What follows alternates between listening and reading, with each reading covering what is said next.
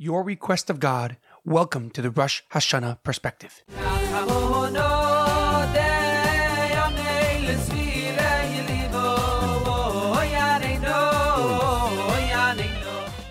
Rosh Hashanah Perspective is in loving memory of Edward ben Ephraim and Shlomo ben Edward. May their souls be uplifted and may their memories be a blessing for their families.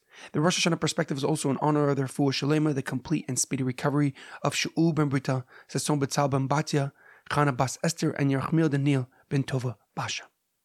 We are about to begin a new year and celebrate Rosh Hashanah, the day that God created Adam and Chava.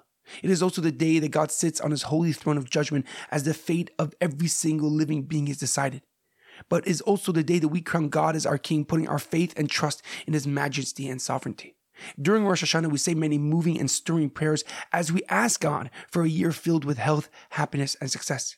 We read the powerful stories of Avram and Sarah being blessed with a child at an old age, as well as Avram being tested by God to offer Yitzchak, his most beloved son, as a sacrifice to God. The Haftarah, the reading from the prophets that we read on the first day, is an emotional story of a barren woman blessed with a son, the prophet Shmuel Hanavi. Her name was Chana, and she was not blessed with a child for many years, while her husband's other wife, Penina, had many children.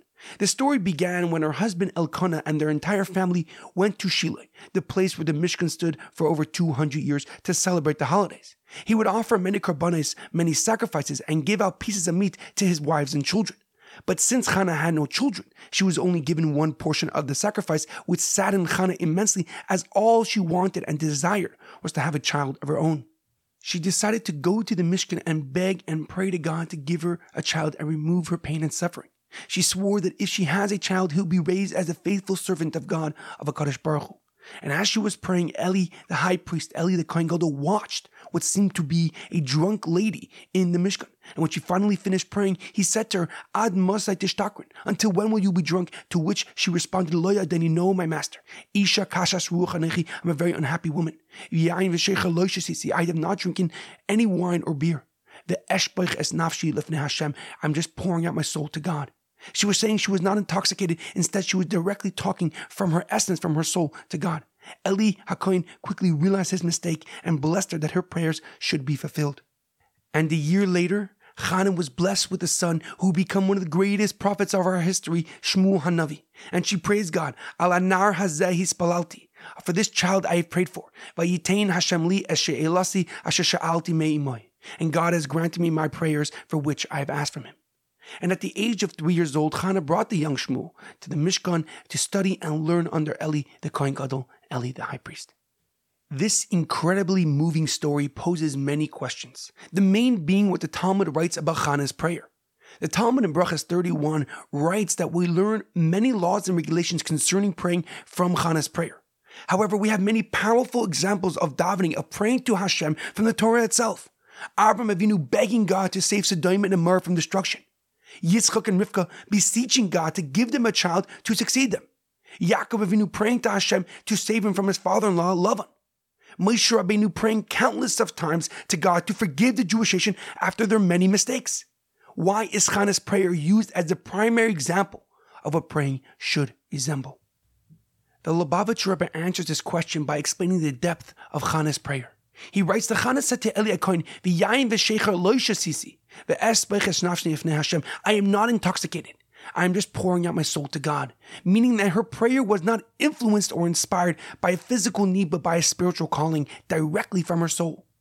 Eli HaKohen thought that she was intoxicated with physicality, asking God for only physical blessings during the holidays. She was asking God and telling Eli HaKohen that her ask from God was to gift her a child so she can gift him back to God. She wanted to give birth to one of the greatest prophets of all time, to bring to the world a person who would anoint the first two kings of the Jewish people. The Lubavitch Rebbe continues that although Rosh Hashanah may not feel like the proper time to ask from physical blessings from God, this is when God wants to hear them. For having physical blessings of health, happiness, and success only helps us develop a deep and profound relationship with God. For our desires and wishes come from the deepest parts of our soul, even if we think otherwise. Chana represents the most powerful type of prayer, one that reveals to us the essence of ourselves, God. And as we blow the shofar and crown God as the one and only true King, know that He hopes to hear all your needs and requests. He wants you to pray Lechana and pour out your soul to him in the hopes of you seeing your most authentic self, the child of God.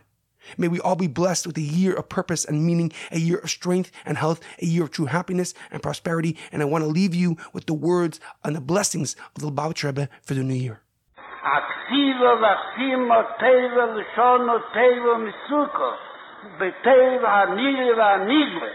Zu jeder Jiden und alle Jiden, wo noch sich gefühlen sich und greifen sich mit Kabel sein Pnei Mishiach Zitkeno, ohne kein Jehi Rossi.